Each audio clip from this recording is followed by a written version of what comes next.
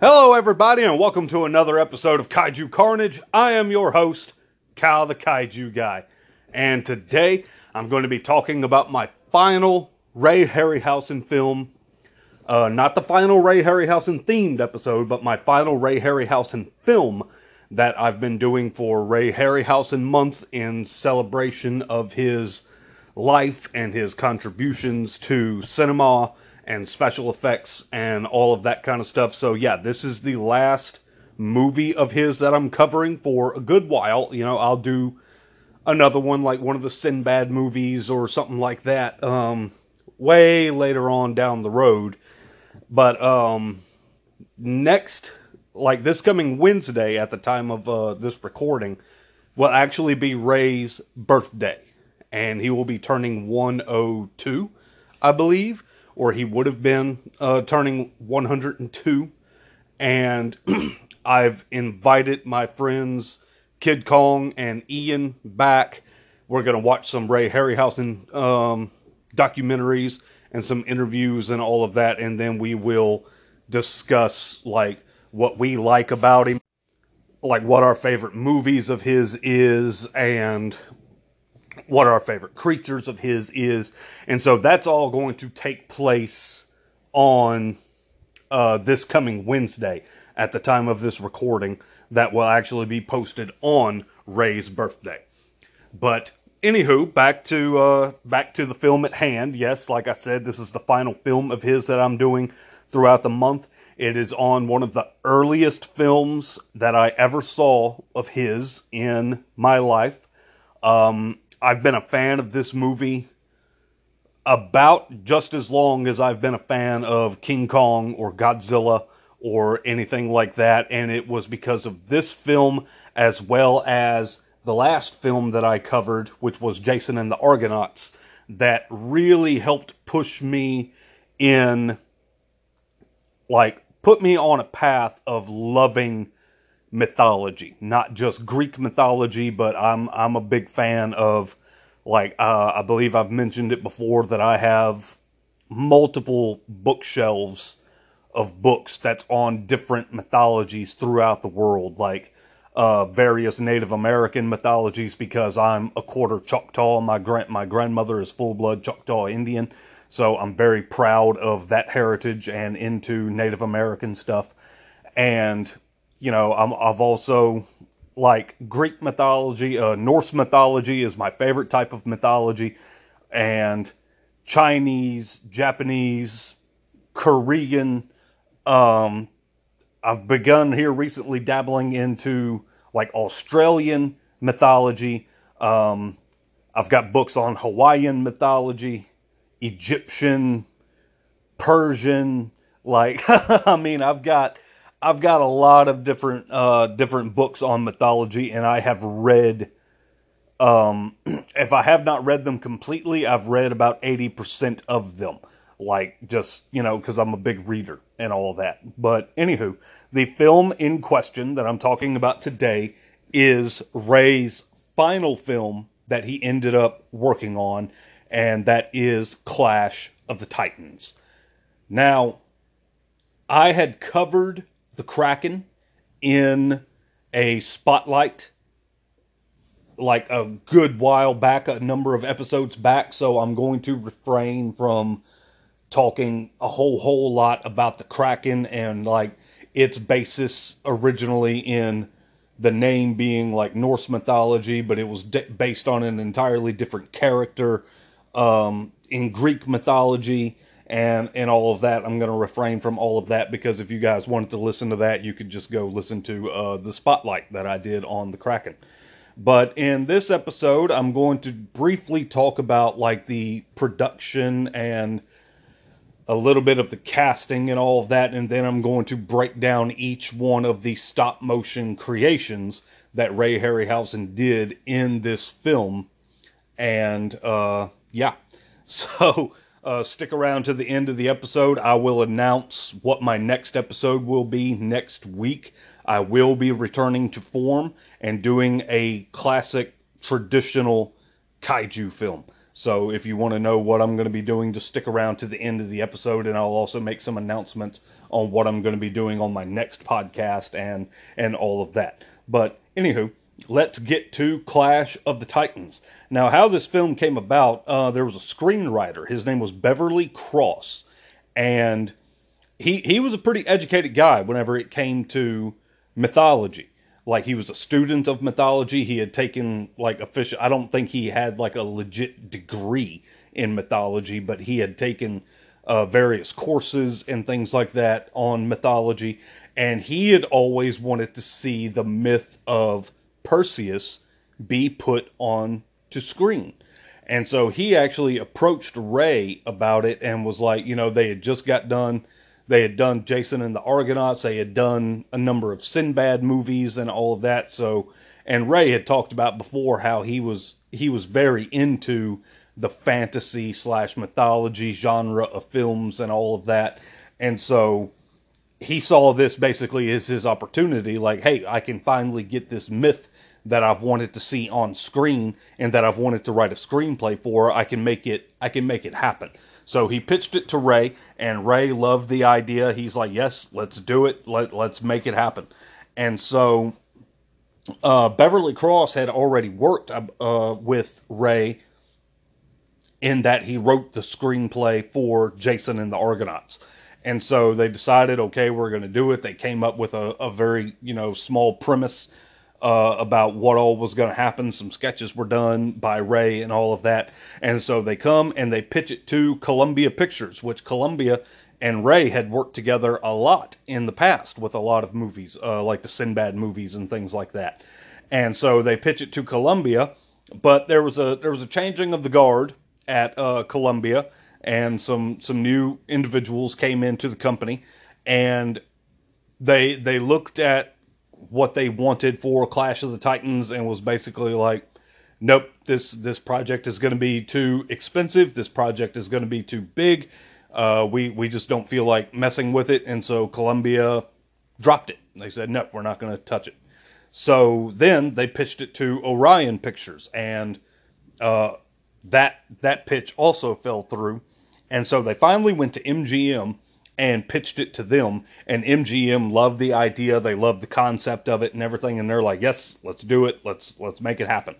And so as like things would be going and they would start bringing people in, like hey, we're looking at casting this guy as this character, and MGM was like, okay, yeah, sure.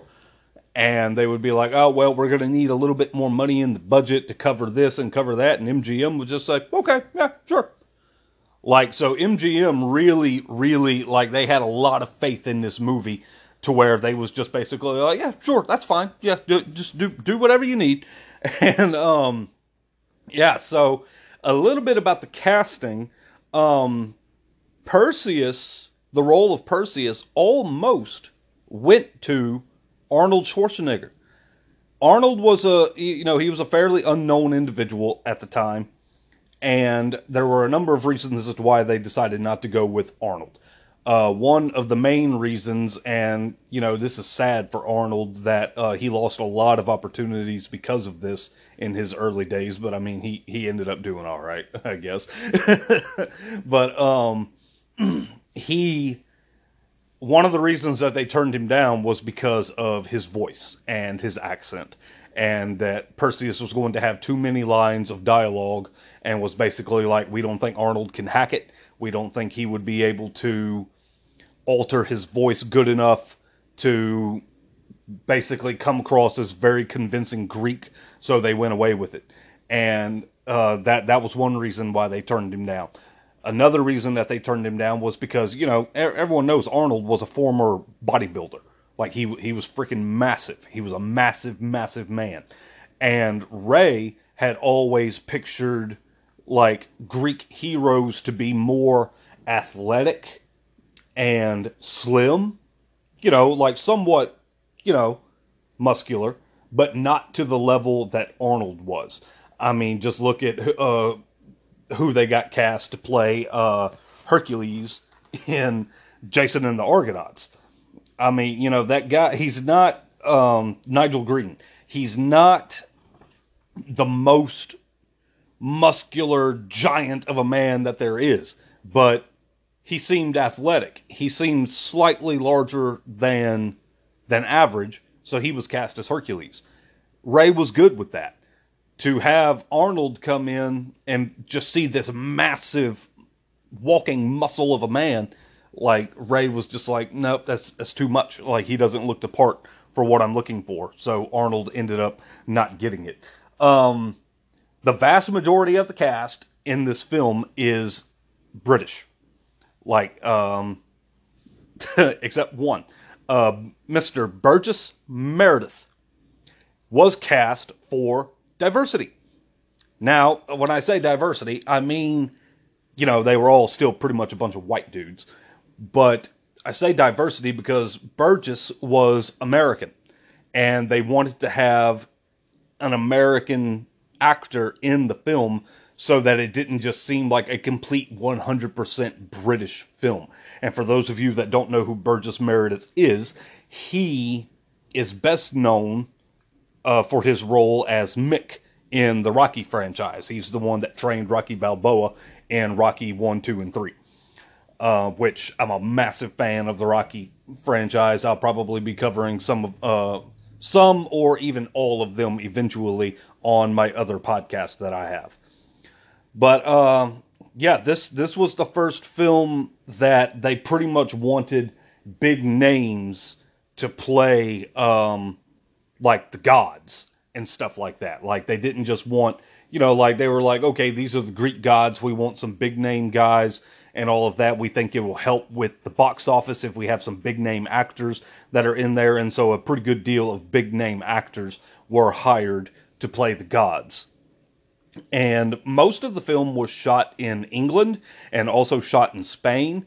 And they intentionally sought out more unusual areas because in show business, a lot of times, and we see this in some movies and all that kind of stuff, like, the names of the films don't really come to the top of my head, but, it'll be a situation like there'll be one movie and it'll be taking place at this house, like this nice looking house, like off by the lake or something like that. And then like 2 years later, another movie comes out and the main characters go to this house that's off by the lake, and people get to looking at it and they're like, hey, that place looks familiar. It's because it's the same location. Like, in Hollywood and just making movies in general, whenever they find nice places, they tend to reuse them. Now, they will shoot them in different angles or in different lights. Like in one movie, if it's done during the daytime, another movie, they'll do it at nighttime, just so it's not that obvious that they're just using the same location over and over and over again. But Ray wanted to avoid that. He was pretty much like, okay, it's getting to the point to where movies are going to the same locations, they're going to the same canyons, they're going to the same, like, fields and all that kind of stuff. So he wanted to do, like, be in more unusual places and all of that. The temple that they shot in Jason and the Argonauts, where they capture the Harpies, they actually returned to that same location for Clash of the Titans. This is where Perseus and his crew fight the Hellhound and then journey further down, like underneath the temple, into the lair of Medusa.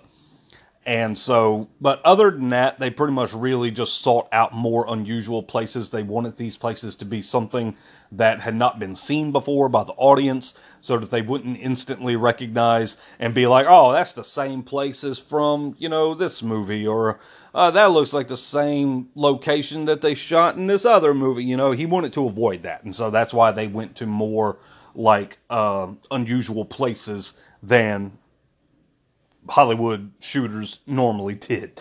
So, now, that's all about, like, the shooting and the casting and all of that kind of stuff that I'm going to talk about. So now let's take a moment to talk about some of the very iconic creatures that Ray came up with for this movie. So, first of all, I'm going to talk about the two-headed dog, the Hellhound. Don't really have a whole lot to talk about this one. I couldn't find a whole lot of information about each individual creature that was done. But, typically whenever people think of a Greek hellhound, like, they say it's got 3 heads. So why does this one only have 2? A very simple explanation for that was Rey straight up said he didn't feel like messing with a 3rd head. So he's like, nope, I'm only doing 2. Which, by the way, a lot of the information that I got for this episode, I have my DVD that I have that is called Ray Harryhausen, a Titan of Special Effects, and then just various official like interviews and things like that Ray did of him just like talking to the camera, explaining what he's done and all of that kind of stuff. And then also just various websites and blogs and things like that I was able to find what I could. So, anywho, yeah, the 2-headed dog, he removed the 3rd head. There was a challenge with the Hellhound that they were having in that it was covered in fur, naturally, and they were beginning to have an issue like that was in the original King Kong. If you watch the original King Kong, you can notice that just about every single movement that Kong makes, you see his fur is constantly changing. It's moving, like it's raised here and then it's lowered there and all of that kind of stuff. That's because every single time Willis O'Brien would have to put his hands on the model to move it a little bit, it would shift the fur on the model. And then whenever he would take the picture, the fur would be in a different position. Now, you know, that probably bothers some people too. It's like, oh, the fur is constantly moving. To me, that kind of adds a sense of realism. Like, as Kong is moving, his fur is moving, or you could say like, oh, the wind is blowing and all of that kind of stuff. And so they didn't want to repeat that issue with the Hellhound. So they had to be very, very careful in only putting their hands in places where the Hellhound, like, it wouldn't be picked up on camera. Like if the shot was going to be taking place on the left side of the Hellhound, they would only put their fingers and stuff like on the very back of it, or they would only hold its legs while they were trying to move it, or they would try to hold it on the right side the best that they could, so that they wouldn't constantly shifting the fur. And so that's all I've got for the Hellhound. Now, next up is the Scorpions that were in the film, which the Scorpions pretty much make a return, kinda, sorta, in a way, not really, in the 2010 remake. There are Scorpions, but they don't come about the way that they came about in this film.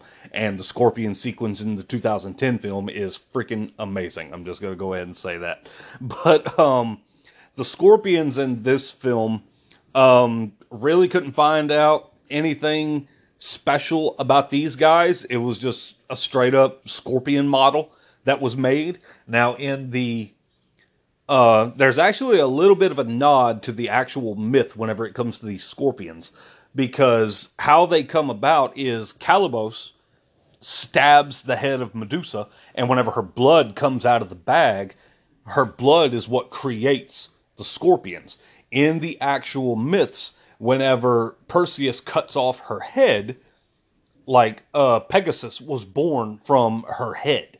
So, you know, it's a pretty cool little nod that they use the blood of Medusa to create some other creatures. And I've got more to talk about Medusa later on. So next up is the little character that, you know, most fans either love or hate him, and that is Bubo. Bubo is the little mechanical owl that is in the film. Many, many people find him to be annoying. They did not like him. He was put in strictly for, like, comedy relief and all of that kind of stuff, and a lot of people just weren't very thrilled with him. Kind of in the same regard as, like, in Star Wars with Jar Jar Binks. You know, like, if you're a little kid, like a very little kid, and you're watching Episode 1, The Phantom Menace, you see Jar Jar, you're going to love him. You know, 6, 7 years old, you're going to love him. He's funny, he's goofy looking, he's got a weird voice, ha ha ha, you know, oh, I love Jar Jar and all that kind of stuff. If you're an older fan and you watch Star Wars Episode 1, The Phantom Menace, and you see Jar Jar, and you're going to think, that is the most annoying character that's ever existed in the history of Star Wars, which is not true. That would be Reva from Obi-Wan Kenobi. Just real quick, I'm going to go ahead and interject. That has nothing to do with a lot of the social unrest that's going on right now as far as like the racism and people attacking her and all that. I'm sure she is a wonderful person in real life. I couldn't get behind her character. I just couldn't. So that's pretty much my only gripe with her character in Obi-Wan Kenobi. I'm also not the biggest fan of Kylo Ren, nor am I the biggest fan of Adam Driver. But again, I'm sure he's a wonderful person in real life, and I'd be one of the first ones to be in line to shake his hand, get a picture with him, and all of that. And the same goes for the actress that played Reva.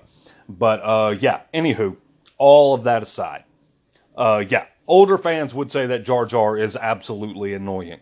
And that was pretty much the effect that happened here with Ray Harryhausen. Because Ray had openly talked about that he liked getting, younger fans would be reaching out to him saying that they really liked this monster or they really liked that monster. So he knew that he had a fan base for younger fans and all of that. And I'm not saying that's 100% the reason that Bubo was added into this film, but I'm sure that's part of the reason. And the younger audiences tend to really, really like Bubo. The older audiences, not so much. And another thing that it was a tad bit of controversy surrounding Bubo was many, many people considered him to be a ripoff of R2-D2. Because he was the small little sidekick, mechanical sidekick, like communicates primarily with beeps and bops and and all that kind of stuff and everything. And so a lot of people thought that Bubo was created for the sole purpose of trying to capitalize on the success of Star Wars that came out a few years earlier with R2-D2. Though if you hear a lot of fans talk, they'll sit there and be like, "Oh, that's 100% what happened. It was a ripoff of R2-D2 and all that."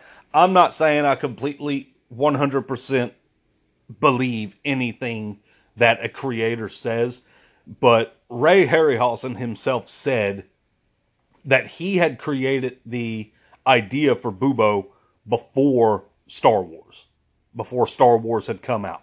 And I can believe that. And the only reason I say that I can believe that is because if you look at the history of Ray and a lot of the other works that he came up with that he wasn't able to do or anything, he had dozens upon dozens upon dozens of ideas that he wanted to bring to screen, but he just never did. Same thing with Willis O'Brien. So to me, it's really not that much of a stretch to find out that he had created this little small mechanical owl character prior to Star Wars coming out just a few years before this film.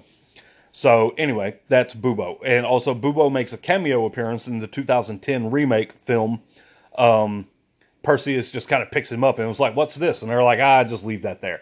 And so that was it. That was the only time that Bubo shows up in the 2010 remake. So the next creature that we're going for is the Pegasus. A lot of people love the Pegasus from this film. A lot of people just love Pegasus from mythology in general. And Pegasus ended up getting a lot of fans from the Disney cartoon of Hercules. That really helped the mythological character of Pegasus get a good deal of fans and all of that. But this film really kickstarted that and everything, because Ray had seen Pegasus in a few other films and things like that, and he always felt that the wings of the Pegasus was too small. He's like, how are you going to have this big hulking man sitting on top of this horse and its wings are 3 foot long? And he's like, it just doesn't seem realistic. So he wanted to bring Pegasus in and give it much larger wings to make it seem like it actually could take flight and all that and support the weight of a human. And so that's what he ended up doing. Now, one of the main things that stands out about Pegasus is that whenever people watch this movie is that whenever he's flying, his legs are kind of galloping, like he's running through the air or something like that. That was done solely because Ray said, I don't want to be animating the Pegasus and having him fly and then just having his legs dangle there motionless. So he said it just didn't seem right. It didn't seem unnatural. I mean, it didn't seem natural. So he wanted to have the legs moving like as a gallop, just to make a little bit more activity and make it seem a little bit more believable that a horse was flying. And so that's what ended up happening there. They had to use certain lightings and things like that to be able to hide the wires whenever they would be shooting the scenes of Pegasus flying and all of that kind of stuff, which was very, very difficult, according to the DVD Ray Harryhausen, a Titan of Special Effects. There were instances where they would spend hours upon hours just trying to get the lighting right, and they would do things with Pegasus for about 5 hours or so and get maybe 3 or 4 seconds of actual usable footage. So, you know, imagine that being your job. But, anywho, so I also feel like I need to point out that this was the first film that Ray Harryhausen actually needed to reach out and get help animating one of his films. He was notorious for always wanting to do it on his own, for doing it by himself and all of that, but the film fell behind schedule. There were so many different little characters that needed to be animated and all of that kind of stuff. He just needed help. He needed assistance. And so for all sequences, or most sequences with Bubo the owl, he reached out to Stephen Archer to animate those, and I was a big dummy and didn't write down the name of the animator that helped with Pegasus. But yeah, he reached out to another animator to help with about 85 to 90% of the animations dealing with Pegasus, so that he just was not helming it all by himself. But most of everything else he did by himself. Now, one of the more famous models that were used in this movie was the character of Calibos. Now, Calibos originally was going to be 100% stop motion animation, and he was going to have no lines of dialogue. But because of like the movie and how the story plays out, and the character of Calibos and what all he does and his reasons for his motivation and all that kind of stuff, they figured that he absolutely needed dialogue for explanatory reasons, so that he could actually say, like, what, you know, it wouldn't be explained away in like, oh, why is that character the way he is? And then this, like, you know, this other character is like, it was told that this is what happened to, you know, they wanted to avoid that. So they actually gave him some dialogue, but because they actually gave him some dialogue, now it was going to be difficult to animate his mouth, like, whenever he would be talking and all of that. So they actually hired an actor, and this character was played like half with stop motion and half with live action. It was played by Neil McCarthy. And the makeup and acting that this guy does for the role of Calibos is just, it's amazing. It's one of the best roles I've ever seen in the history of movie making, as far as I'm concerned. So anytime there was like close-ups and lines of dialogue or whatever, Neil McCarthy would shoot his scenes doing the dialogue and like seeing the facial expressions and him interacting with other like human characters in conversation and stuff like that. That's whenever they would actually use live action footage. But whenever he would be interacting, or if there was a fight scene, like there was a pretty extensive fight scene with him and Perseus in the swamp, you know, that was all done with stop motion for Calibos anyway. And then whenever he's trying to capture the Pegasus, his death, you know, like a lot of the action scenes were done with the stop motion, and it ended up looking pretty awesome.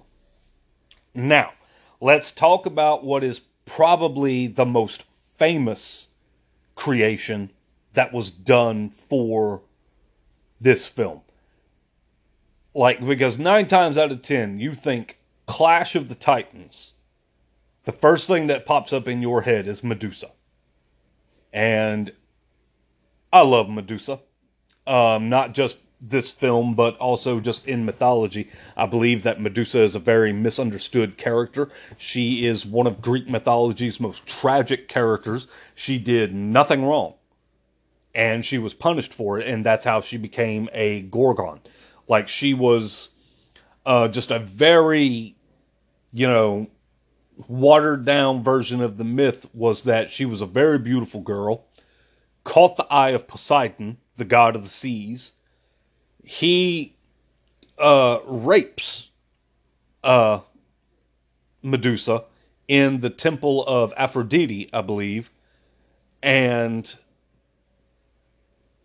the goddess got upset at Medusa because that happened in her temple, and so punished her by turning her into a Gorgon and basically making it to where if you ever look at another man, you're going to turn him into stone. Now, how is that fair? Like, how, you know what I mean? Like, how, like, she did nothing wrong. Like, it's literally like one of the earliest examples of victim blaming. Like, oh, you were beautiful. You were hot.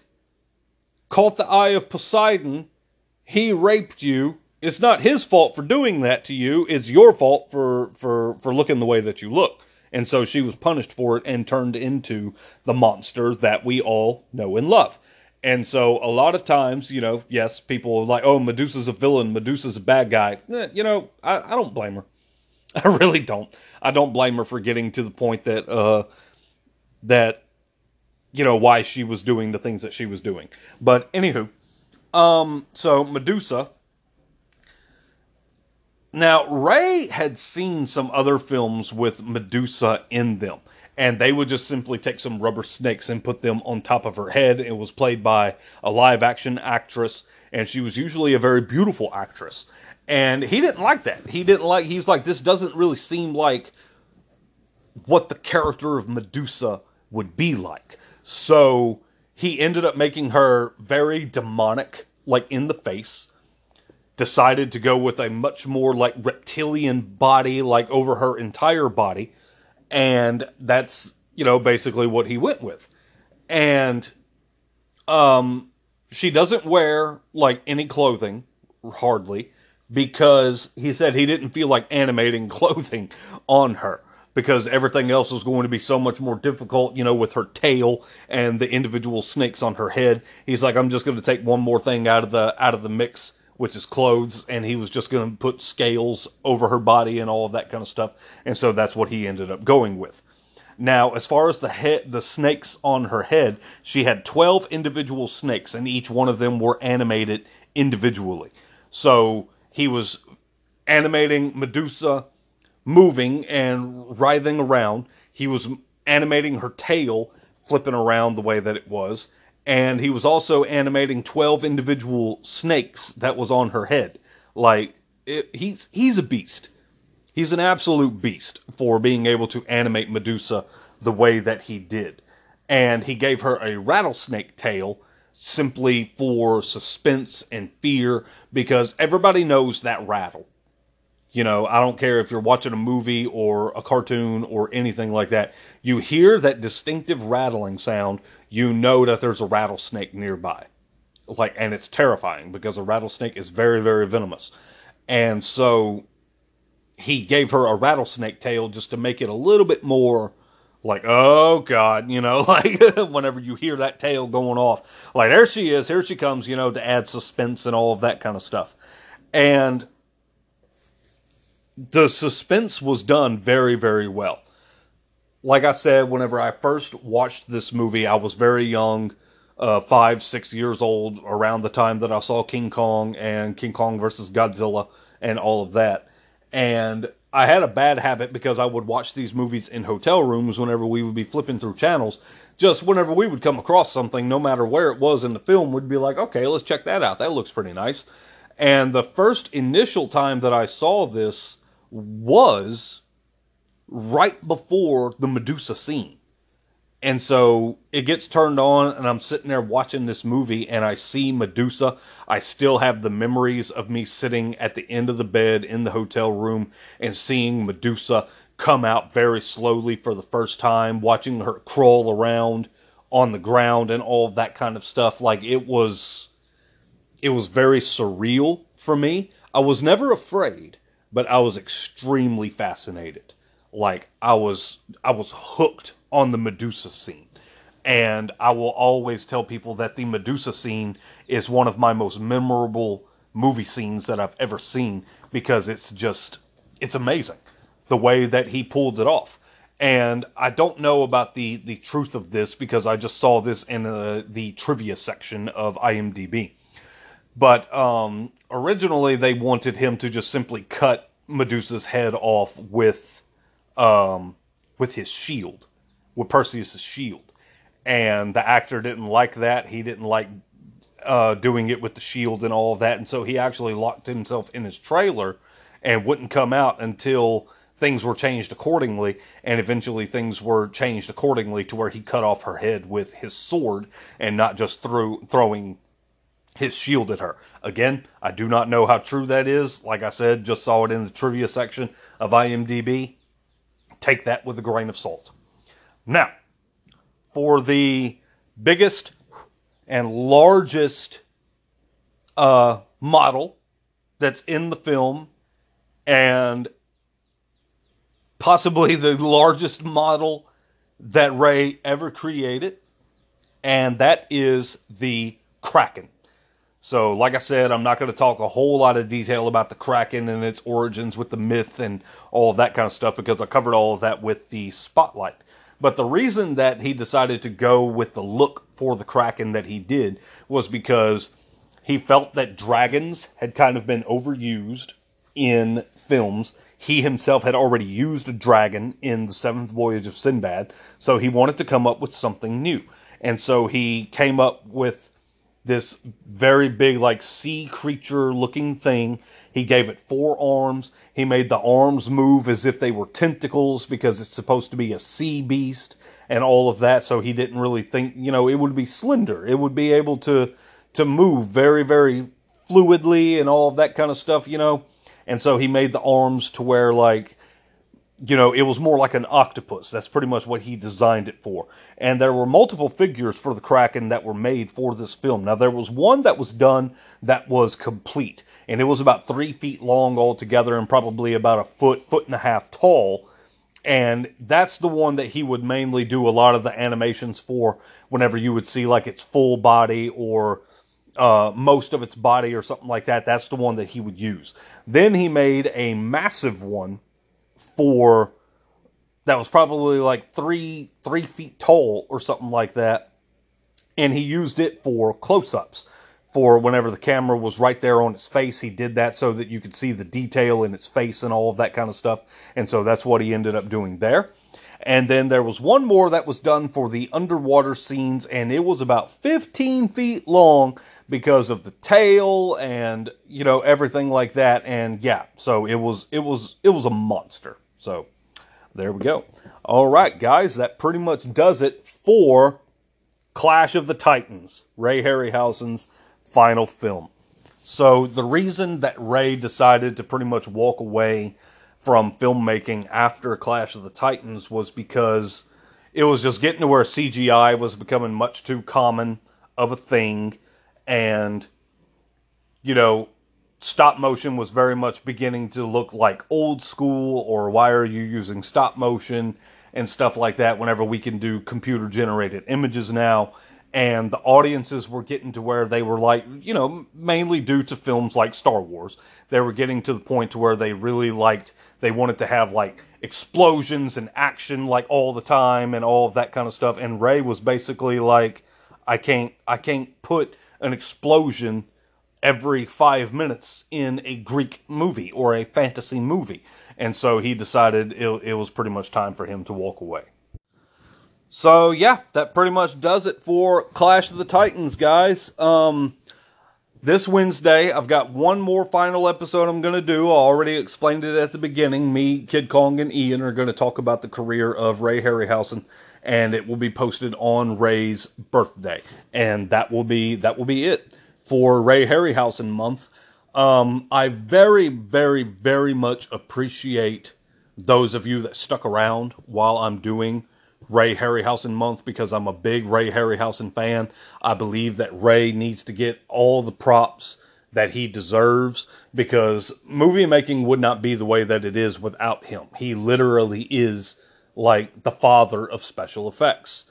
And, you know, I've noticed that my listens for the episodes have dwindled down a pretty good bit because I'm doing Ray Harryhausen month. And I completely get it. I understand. Whenever people signed up for this podcast, you know, they wanted to listen to me talk about kaiju films, Godzilla, King Kong, and stuff like that. And they, you know, whenever I announced that I was going to be doing Ray Harryhausen month, many of them were just like, no, this isn't for me. That's not what I signed up for. And so they left the podcast. And, you know, so I get it. I do. I get it. But seriously, thank you to those for sticking around. I very, very much appreciate it. Next Saturday, at the time of this recording, a week from today, I'm returning to form.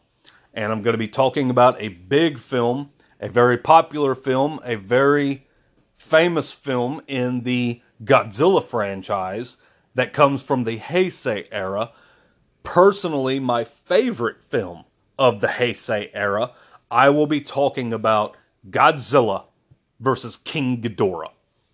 I love Godzilla vs. King Ghidorah. It's one of the first Heisei era films that I ever saw. It was either that one or Godzilla vs. Space Godzilla. That was the first Heisei era Godzilla film that I ever saw. But yeah, I will be talking about Godzilla vs. King Ghidorah. Can't wait to jump into that one and talk about the production and the return of King Ghidorah. At that point in time in Godzilla history, he had not been seen since, you know, like it had been a good deal, many years since Ghidorah had returned. They retconned his origin in this film and all of that kind of stuff. So yeah, Godzilla vs. King Ghidorah of the Heisei era that was made in the early 90s. Can't wait to jump back into form and start talking about regular kaiju films again and all of that kind of stuff. Pay attention to my YouTube. I've got like 6 videos recorded that I need to edit and post on there. I've already put one on there. That was a simultaneous recording that I did with, I recorded the weekly Kaiju Havoc and also recorded it on YouTube, and just to see how that goes. And I liked how it went, so I think I'm going to start doing that, doing it that way from now on. So on Wednesdays, whenever I do the weekly Kaiju Havoc, I will simultaneously be recording it for YouTube. So, alright guys, again, I appreciate it. Thank you for sticking around. Thank you for showing respect for Ray Harryhausen. Thank you for showing me patience while I did an entire month of films that has nothing to do with traditional kaiju films. I very, very much appreciate it, but as I said, next week I'm returning to form, going back with Godzilla. After that, probably do like a Gamera film, maybe a Kong film, or something like that. It's time to get back to business and talking about kaiju and all of that. Now, later on today, at the time of this recording, I am going to the movie theater to watch Jurassic World Dominion. And I'm doing that because, well, quite frankly, I just want to see the movie. I'm pretty hyped for it. But also because I'm going to do a review of it on my other podcast that I have, Cal the Kaiju Guy Watches a Movie. So I'm going to be doing a review on that, and then after that, I'm going to do all 3 of the Jurassic World movies in my usual method that I do, talking about production and casting and all of that kind of stuff. So it's about to be a very dinosaur-themed next couple of weeks on Cal the Kaiju Guy Watches a Movie. And I'm sorry that it's getting to the point to where I'm doing an episode every other week as opposed to every week.